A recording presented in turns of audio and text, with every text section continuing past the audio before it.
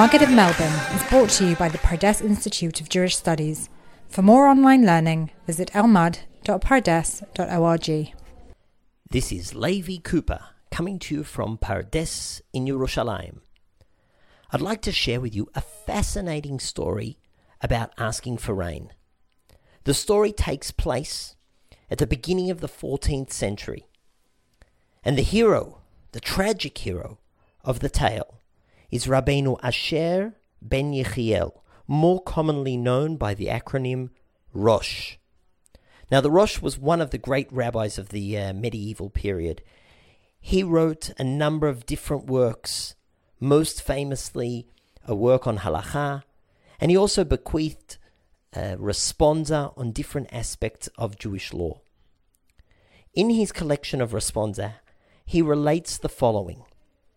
The year was 1313, and there was a drought. The entire winter, there was barely any rain.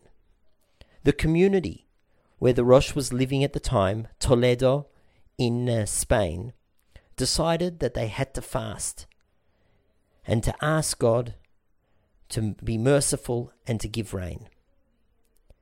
Now, traditionally, we ask for rain up until the first day of Pesach. And the Rosh was sitting on the first night of Pesach, together with his children and some of his friends. And he said the following to them. You know, now would be a good time for me to mention something that has always bothered me living here in Europe. I understand that we ask for rain in the land of Israel and in the Middle East generally up until Pesach. But here in Europe, we need rain until Shavuot. We should continue asking for rain tomorrow rather than stopping as is the tradition. Those who were sitting next to the Rosh said, that's a fantastic idea.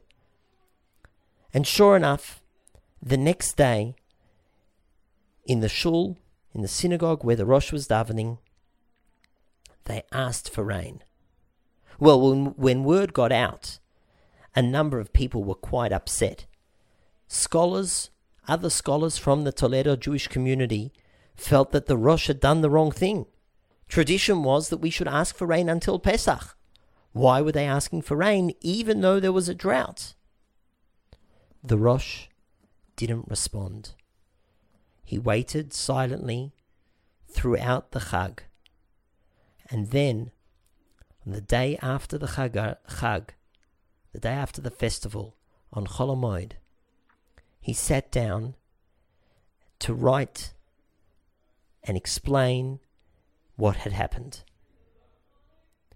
And the Rosh begins by saying, you know, this isn't the first time that the issue of when we ask for rain has bothered me. The truth is, I've been bothered by this for many years. The Rosh himself had been born and grew up in Ashkenaz, in Germany. And he describes how in Germany already, when as a young scholar, he was bothered by the beginning and the end times for asking for rain. He said, in Germany, we need rain earlier than when the tradition is that we ask for it. We ask for rain from early December. We need rain from September. And we stop asking for rain Pesach. But we need rain for another couple of months until Shavuot. Why are we asking for rain based on the schedule of when the Babylonian scholars needed rain? We should be asking for rain, said the Rosh, based on when we need rain. And that was something that really bothered him. He explained his opinion to his colleagues, and there was no one who argued with him. They said, you know what, you're right. The prayer for rain is a prayer that you're supposed to say when you need rain. But then they responded, and they said, even though you're right, we shouldn't change the custom here in Germany We should continue asking for rain even though it doesn't really make so much sense. The Rosh, as we can imagine, was rather despondent. In the year 1303, the Rosh left Germany and he travelled to Spain. On his way, he went via the south of France, Provence, and when he reached the city of Montpellier, he saw that they began asking for rain in September from the 7th of Cheshvan, rather than waiting until December. He was overjoyed and he said to them, "This is very impressive. What about when you stop asking for rain?" And they said, No, we stop asking for rain Pesach time like everybody else. He said, I gather that's because you don't need rain after Pesach. They said, no, the truth is we need rain after Pesach. So the Rosh said, so why don't you continue asking for rain? And they said, well, we can't just change things. This is the way that the early scholars, the early wise people here in Montpellier, this is the way they decided we should act. And to change that, we would have to gather all the sages of the generation and make a change. The Rosh notes, I don't know what happened because I continued on my journey. And then when he reached Spain, he kept his mouth shut. There too he noticed they needed rain, not according to exactly the times that they were asking for rain. But he felt perhaps as a newcomer that he really shouldn't say his opinion.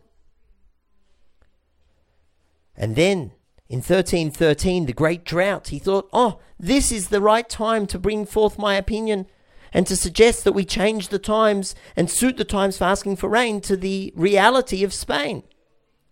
The Rosh further thought to himself, if I change it this year and they see that this makes sense, then perhaps next year and the year after, they'll continue to ask for rain when we really need it. Alas, his opinion was not accepted. And the Rosh finishes his letter somewhat despondently, saying, even though I think we should really be asking for rain, I don't want to separate from the community.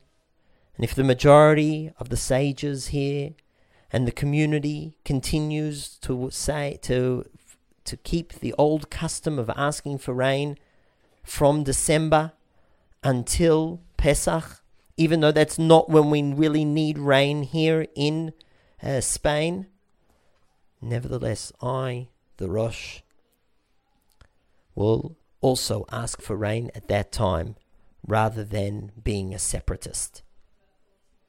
The Rosh concludes this heartfelt account by saying that he's writing this on Chol HaMoed, the intermediate days of the festival, days we don't normally write. I'm writing this on Chol HaMoed, even though this isn't my custom, but this is necessary to keep the peace and to sanctify God's name. And with that, he signs off his letter. I'm fascinated by this case. The Rosh clearly made more sense than the sages of Ashkenaz, of Germany, of Provence, south of France, and of Spain. And yet, the power of the people was stronger, such that they wanted to continue the practice that they had been doing, even though it can easily be argued that that was a mistaken practice. It seems that ultimate authority over the course of Jewish law lies not in the hands of the rabbis, but in the hands of the people. That's all for now. Until next time, to the Beit Midrash! The Maggid of Melbourne is brought to you by the Pardes Institute of Jewish Studies. For more online learning, visit elmad.pardes.org.